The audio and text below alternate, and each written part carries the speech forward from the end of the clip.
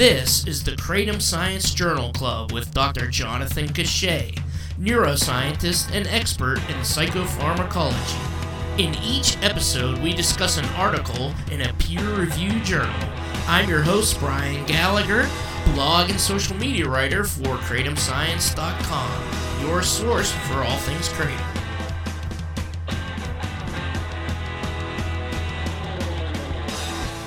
Okay, so the article that we're going to talk about this time is Some Observations on the Pharmacology of Mitragynine. It's from the International Archives of Pharmacodynamics and Therapy from 1972. 72? Yeah, way before even I was born.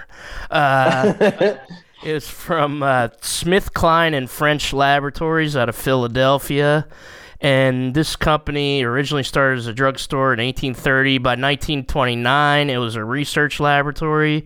One of its chemists, Gordon A. Alice, got a patent for amphetamine in 1932, and they merged to form Smith, Kline, Beecham in 1989, and then they merged with Glaxo Wellcome in 2000 to become GlaxoSmithKline.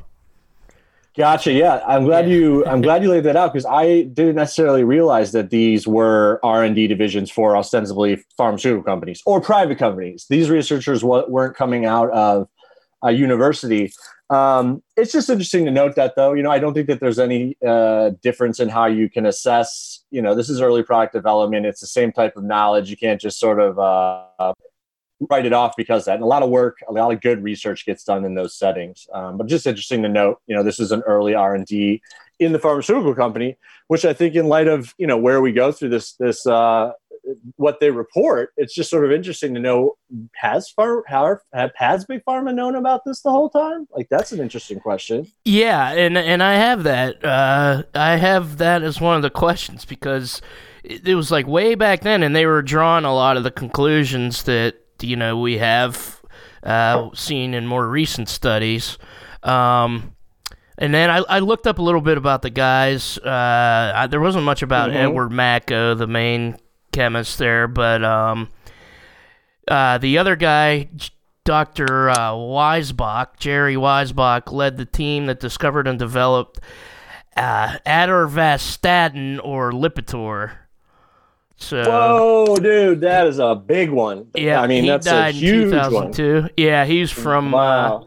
This was from University of Michigan, and he was like a visiting professor there after that was kind of his retired job, and then the other guy became an executive of the company, Dr. Bryce Douglas. He was a Scottish chemist, but yeah, the Lipitor guy. That's what I thought was pretty interesting. That's some heavy hitters that then went on to, set the found. I mean, torvastatins, or statins in general, are one of the most effective medications we have, and are, one of the only truly, when you look at the data over all the years we've used it, it's one of the only true pharmaceutical interventions that regularly, confidently, statistically significantly shows it reduces the ultimate incident of heart disease or heart attack.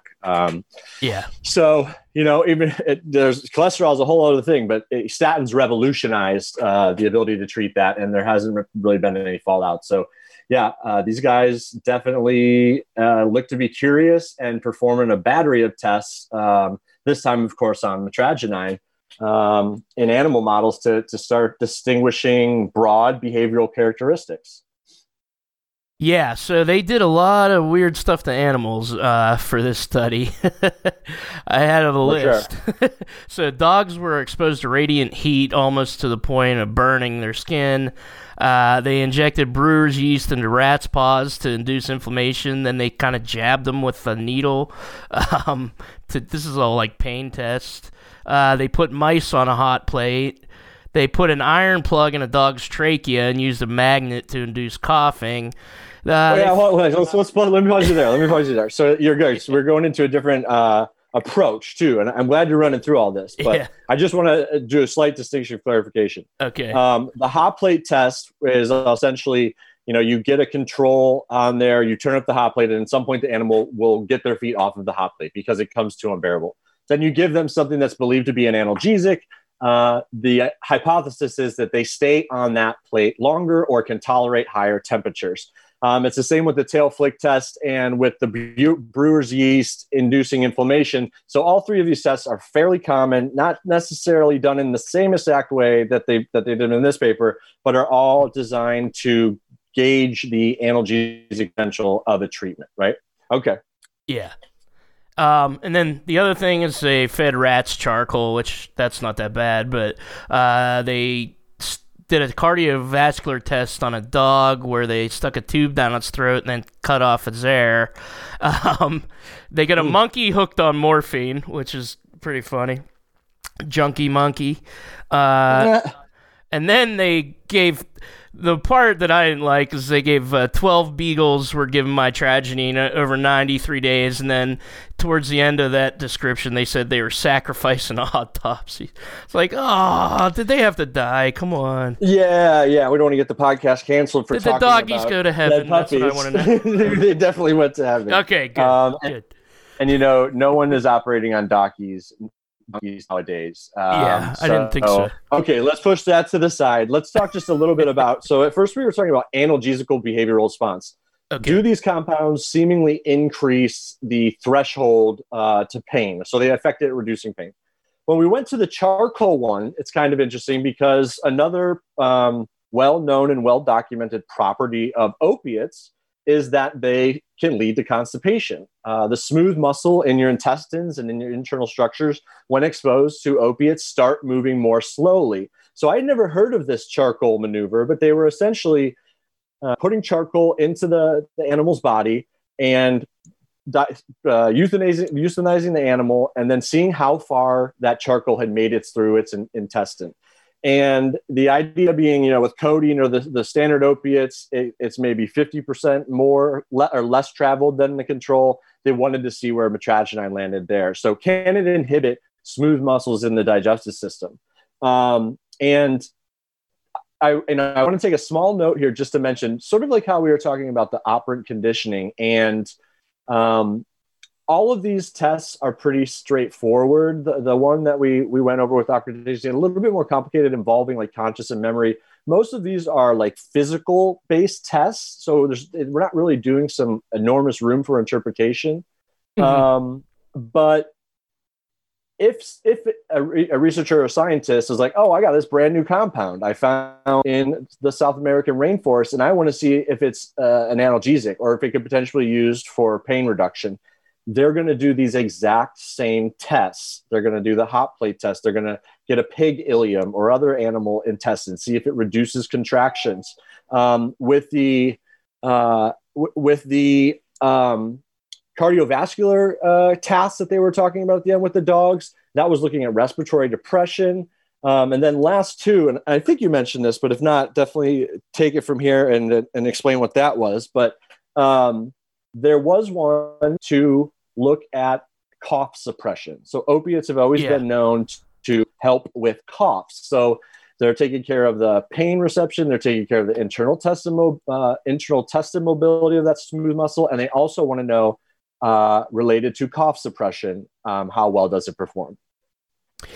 Yeah, and I remember on Hamilton's Pharmacopoeia, he went to, I think it was maybe Thailand or Malaysia somewhere, and the guy gave him a kratom leaf that had sugar on it, and you wrap the sugar in it, and you eat the leaf, and it's for cough and cold. Uh-huh. Which, codeine, I heard, there's a guy I'm going to interview next week for the podcast, and he said he lives in England now, and they sell codeine over the counter. I guess it's for cough. Yeah, I mean, I've been to Israel, I've been to Russia, I've been to the Netherlands.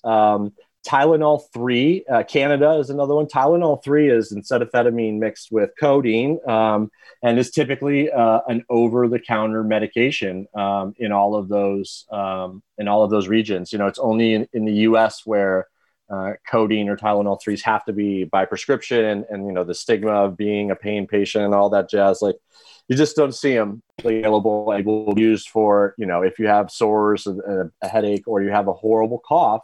consuming the classic opiates is definitely a way to get that suppression going. In this study, they say they use all doses of the compounds tested are expressed in terms of the free base. What does that even mean? I mean, I know it's Richard Pryor did in the 70s. Well, yeah. So, I mean, that was the example I was going to use in that. It's one that most people know. So the free base form of cocaine is crack. And I think that's correct. It could be the other way around. But anyways, it is a different molecular arrangement of the compound of interest, usually with or without a hydroxyl group. The base is generally with the loss of the acid tags, but it's more when there are changes there. And I'm guessing, I'm making an informed guess here, but it's more about the storage, stability, mixability, visibility of the compounds you're trying to get and experiment with. So will we, and I think they mentioned this a little bit, but like they studied the difference between oral administration and, injections into the stomach or the muscle. And so toggling back and forth between the free base and the sort of natural state of the drug is totally just like, it's the same drug and it doesn't lead to necessarily different effects, but it can ease different routes of administration. Now, they say they use nalorphine in here. Is that kind of like naloxone? Okay. So, yeah, they were using nalorphine, which is not a compound that I was familiar with. So, of course, we did go and dig and look at it. Here's what I'll say first and foremost. I do not think it's naloxone. I think which would be like what's in Suboxones now, or the Narcan is just pure naloxone. What naloxone looks to be is kind of like Suboxone, in that is a opiate agonist and antagonist mix. So you consume it and you have both a blocker of that drug and that drug in the same thing. It's like a 50-50 mix. That's as best as I can and like really understand why they were doing this. And if I truly had what I think really is going on here is that this naloxone is sort of like an early progenitor of what became naloxone, right? So just back in their day, this was sort of the best to try to induce a withdrawal or to reduce competition with the standard opiates. And I don't think it's really used in much favor or has been used recently. That's a guess, though. So so they did, I think they did some tests where they compared the effects of codeine, and at one point they said, well, codeine causes emesis and dyspnea in these animals. Mitragynine was devoid of these particular properties. I mean, here's another one. Respiratory depression was more, this is on 156 under cardiovascular and respiratory. It said respiratory depression was more frequent and more marked after codeine than after SKF. That the word for mitragynine. Yeah. Yes, I had that highlighted in green. Talk about this because it's like, so we laid out all of the tests that they performed. This is a primary research article. These guys were performing these tests and sending out to the journals. So we're jumping into now the cardiovascular and respiratory effects. So they're looking at is respiration depressed at all? Which, by the way, an overdose, it just means that you stop breathing because the opiates depress your respiratory activity so much. So observations indicate that codeine is more effective than mitragynine in depressing respiration. So in 1972, they did some studies and they published studies saying, hey guys, it doesn't seem to be this compound or group of compounds that do provide analgesic therapeutic effects also do not cause the respiratory depressions, which is the most dangerous part of the drugs we're currently using. And then you just sort of sit there with your hands up like, well, what are we doing today? Some of the earliest studies here, that was a major conclusion from that, Yeah, I mean, if they knew this in 1972, my question is, why hasn't a drug company tried to cash in on it like GlaxoSmithKline later? Because I mean, they have this research available, and it seems to be promising. So I was thinking that exact same thing, and it's like, gosh, why is no one like pursuing this? I have relationships within people, scientists that are doing pain management, drug development, and this, that, and the other thing. I always say, oh, well, of course they are. Of course somebody's doing it, but it's like, are they? I mean, I don't know really where we're at, and it'd be better to define what a pharmaceutical company is actually looking for too. They want to take mitragynine, they want to modify it a few ways, but not modify its behavior, just attack on a few molecular, atoms here and there. So then it could become patentable. Although this is derived from a natural source, there might be issues around IP. Anyways, I guess the broader point here is like legal issues and potential turnover and IP can sometimes outweigh the fact that it might actually be better and worth exploring in terms of pain management for the populace. It's unfortunate, but they're businesses, and business drives those decisions. What do you mean by IP? Intellectual property. Okay. Yeah. So just something happened that made it easier to develop opiates, I guess. Well, or take mitragynine and then add a hydroxyl group and a weird, tag. And then you can do that. You can patent that. You can't patent just the mitragynine. And then that lasts for so long. It's just, I find it hard to believe that there are not actively people doing this.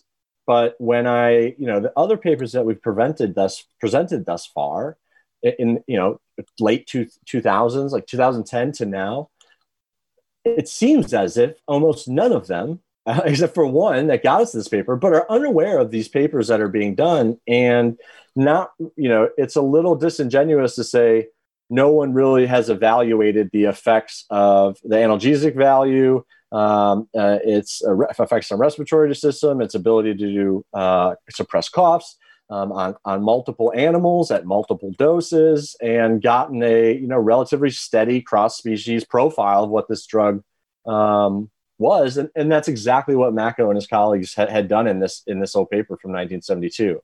So I don't know. I mean, there are opportunities to help people, and the people that are in pain management, if they're not looking at the mitragynine or kratom alkaloids, I don't know what they're doing. And maybe the market niche is still open for you and I, Brian, to get a little R&D company going. But yeah, hey, I'm all about it. For sure. I'd probably do the shipping or something. I don't know. It's kind of because, this company was a drug company that developed drugs. They had a patent on amphetamine. The one guy went on to develop Lipitor. It's just kind of strange that they wouldn't try to cash in on that. Yeah, and you get even more cynical, too, to say, like, well, after they got everybody hooked on their opiates, they also then start sending them constipation meds. So you got a patient that's chronic that has to now buy 2 or 3 pills from us versus and risk being addiction. And this is where it falls apart, because once a person's addicted, the cost of the insurance companies go way up. But I don't know. It's and I'm not proclaiming that this is what's happening, but it's the classic tension between profits and people. And we can't always assume. I don't know. I'm with you on this, and that this is a good thing and could be a good thing for a lot of people. I don't know why they're not doing it. So I don't talk to them, so I shouldn't really speculate. But it is just frustrating. I guess I'm just sharing in the frustration there. Yeah, and you just said about constipation. They actually found no gastrointestinal problems with the charcoal test in rats. Right. Some people say that kratom gives them constipation, but my guess about that is that people are doing toss and wash, and they're just it's just like a physical constipation thing because you're putting cement in your stomach. Because I make tea out of kratom, and I've never gotten constipated from it, so I don't think it's the kratom. And it's all dose dependent for sure. You know, I don't know. We don't have the math on for their studies on ileum movement. We'd have to look at the milligram per kilogram that they gave and then understand if that would be like a high dose or a low dose. But if you take enough of them, it can be there. for sure.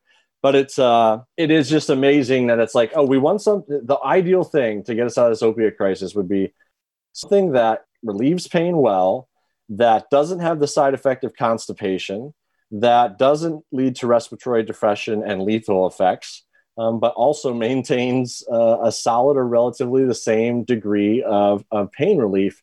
And it's like, this paper lays all three of those out over 8 studies that are very strongly pointing that, like, I'm surprised there isn't just this isn't the like patient zero article, and that a whole field of pain management scientists have went from here on to get more of it locked down. So this is an opportunity to do so for any young neuroscientists or psychopharmacologists out there. Experiments need to be done.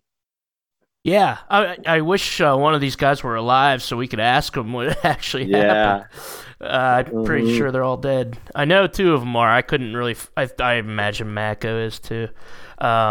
And the other thing that I found is it said that mitragynine's more potent when given orally, and it says there's a possible that the active analgesic moiety may be due to a metabolite of mitragynine.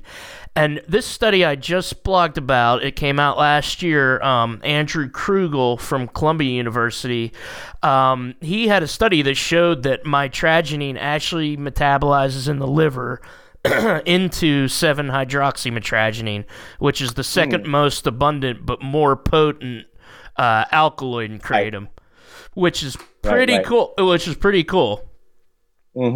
So it's seeing that, and then reading that study, and they did tests on mice, and they did tests on human liver and mouse liver microsomes. And they found that there's an enzyme in the liver that actually oxidizes the mitragynine, changes it into 7-O, and that's why it's more effective as eaten rather than injections. So first pass metabolism is a really big thing, especially with opiates, right? When it goes to your digestive system that way. So was he suggesting then that the mitragynine that was delivered orally was more potent, but the other, like, codeine that they were using wasn't? Like, could it go through your liver, be more potent, and still as effective as the codeine? I'm not sure. I'm not sure about as compared to codeine, but it was kind of weird that it metabolizes it, because they said the 7-hydroxy is the stuff that has the more opioid-like effects. And they were saying before that if a kratom extract has a more abundant alkaloid of 7-hydroxy, it might be more potent than the natural leaf. But that study showed that the 7-hydroxy is stable in the liver, while mitragynine, there's a couple of oxygen molecules added to it, and it turns into 7-hydroxy. Yeah. There are always wild enzymatic degradations that happen in the liver that can lead to more dangerous byproducts. It's something that I've had to run into in the cannabis industry, making medicine for sick people, immunocompromised people. Pesticides and these other chemicals are bad, but they can turn into even worse after being exposed to heat and flame. Like, there are very little substances humans consume where they just like burn it right before they take it in. And so there are some real scary combinations that could come out of that. As well, consuming alcohol with acetaminophen is something that's highly recommended against, because the aldehydes that are made due to enzymatic degradation in your liver can really start destroying your liver. Like, they're toxic for your liver in the worst way. So, it's certainly something to consider. And, it's interesting. It was interesting. And, I recently had just tried mitragynine on its own, and I'm wondering, that would have all gotten switched over to hydroxy with this notion. I don't know. I guess I just don't know. How if I think that that's the only thing that's happening, and that's why we're seeing these effects, or if it's a little bit more complicated than that, and the effects are more based on the symphony of those interactions. Yeah, because I think they also, when they tested, I think they tested the brain tissue, the mice. They found mitragynine as well, but there was a higher amount of 7.0, and then it said some of the 7.0, they gave them just 7.0, and a little bit of that turned back into mitragynine. Now, like, they tested toxicity with this study, with this MACO study, and they gave lots of mitragynine to mice and rats. A mouse was given 920 milligrams per kilogram, and a rat was given 807 milligrams per kilogram. And as far as I can tell, from what I read, I think like humans get an average of like 25 to 50 when they take kratom. So I don't know if that's equivalent in mice and rats. However, it seems like a large amount of mitragynine, and they observed no toxic effects in mice and rats. 803 just to begin with is a pretty big dose of that, far bigger than what anybody, any products on the market now. So yeah, they were trying to go for the LD50 here, and it said that it only produced diarrhea, observed 2 dogs, oral doses, no side effects. I think the dogs got some more side effects. I think the one dog got clonic convulsion, respiratory depression, panting, prostration after an IV dose. A 31.8, but an 80 milligram per kilogram oral dose did not induce side effects. So I don't know what that. And it showed sinusoidal cellularity in dog livers. So I don't know what that means. Dogs are also allergic to chocolate, so I don't know if dogs are just weird. Yeah, it's like it's like a spot on an alcoholic's liver. Okay. Yeah, it's interesting. Yeah, man, I thought this was cool because like very rarely now are labs afforded the ability to do multiple animal studies with different species of animals. So yeah. Yes, there are moral reasons now in the U.S. why we're not testing this stuff on dogs. But even like if you're a rodent lab, you're either a mouse lab or you're a rat lab. If you're doing like pigs and ileum, then that's what you're using there. This is nice in that it was before a time where everybody had to specialize so much, and you get your group together, you have the ability to run these tests on different species, and you're finding comparable findings across the board right away. It's I always appreciate reading the scientific studies written, with a typewriter in 72, because it's much less sort of regurgitation of everything that is the modern scientific journal article these days. And it's more of it's almost like a lab report that you got an assignment in class, where they're just like very straightforward. This is what we did. This is why we were doing it. Here's what happened. Hooray. It's not mixed in a lot of contemporary just sort of fluff and posturing, which is real nice to read. And yeah, I was surprised. Like they did a rhesus monkey. It said, well, the abstract, I laughed. It was like the first paragraph says it fails to produce excitement in cats, which that was just. I'm like, okay, they found that out. Well, that's good to know. It said it failed to alter the usual hostile behavior in a rhesus monkey. So kratom does not keep monkeys from being assholes. It was just interesting, just how many animal studies. You said they don't use dogs anymore or monkeys. In the U.S., I'd be very surprised, except in the biomedical realm, right? If you're at a vet school, I'm sure there's animal husbandry over there.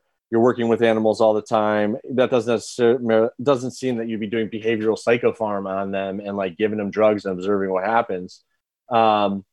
But not these type of studies. I mean, it's a problem with a modern, U.S. research enterprise, universities and colleges. And there's a few good anecdote stories from there, but like things have gotten very sterile, very rigid.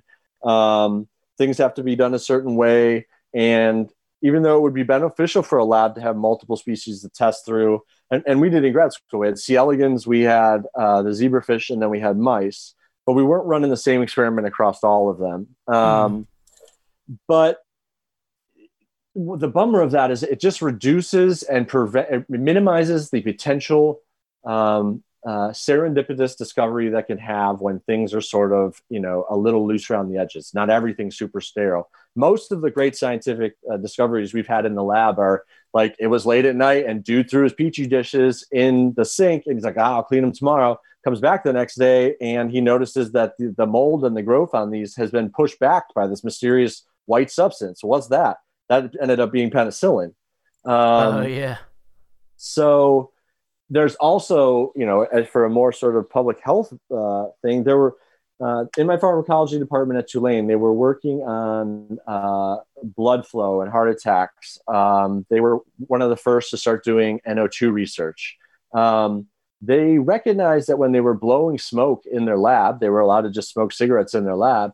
When the smoke hit the stomach muscles of this rat they were performing different dissections on to get some data, they noticed that it started moving faster and beating faster. And long story short there, that was the birth of where we are now today with Viagra. That's how that all started, is because they were smoking in lab and they noticed that effect. And we do a bunch of other research by keeping those animals. So there was this other one that came out of that lab. It was an AIDS HIV drug, but like they did the tests in mice, they did the tests in rats. They wanted to get up to humans, and by the time they got up in humans, it's a potential miracle drug for HIV and AIDS treatment. And what it turned out to be is that the effectiveness of these compounds is so tightly with your internal biome and your gut bacteria that when you're testing in animals where it was sterile, and then go to a human, which is not sterile, the drug doesn't work anymore.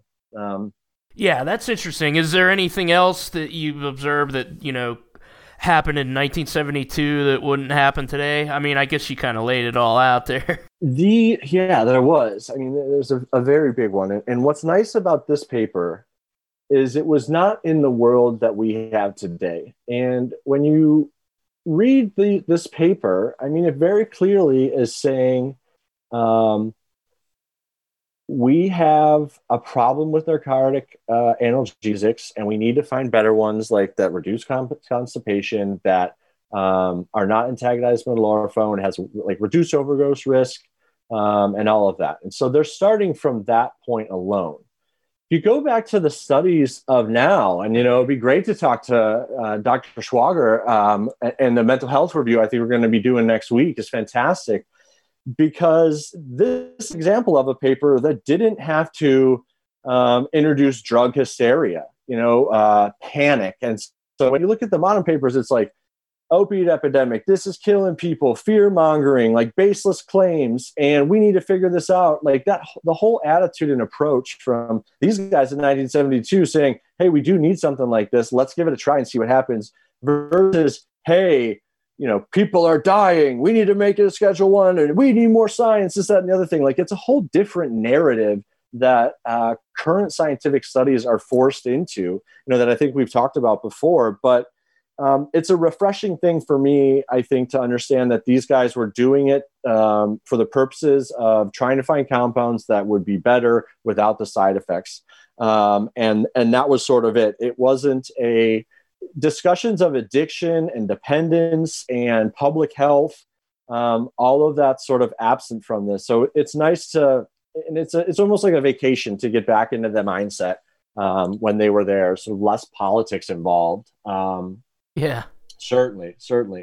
Yeah, and these guys they were born in the 20s, so it's probably safe to say that they were probably interested in science as teenagers before even like marijuana might have been outlawed and all that kind of stuff happened. So they probably don't have. And 72, I think, is when Nixon launched a drug war.